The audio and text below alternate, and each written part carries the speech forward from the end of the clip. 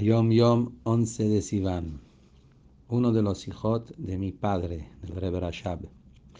En la Avodat Hashem, al Pi Hasidut, se encuentran todos los niveles. El nivel de muerte no necesita mucha explicación, pero existe también, gracias a Dios, la resurrección del muerte, Tchiyat HaMetim, en Avodah espiritual. ¿Qué significa eso?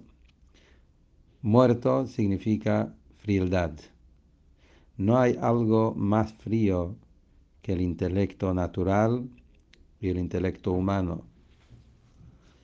Y cuando el intelecto natural entiende con su cabeza un intelecto divino, un estudio Hasidut, un intelecto divino, y los midot, las cualidades emocionales del intelecto, se prenden y se movilizan por el placer, por el gusto que hay en ese intelecto, esto es el verdadero resurrección de muertes, Tchiyat HaMetim, en Avodah de la persona.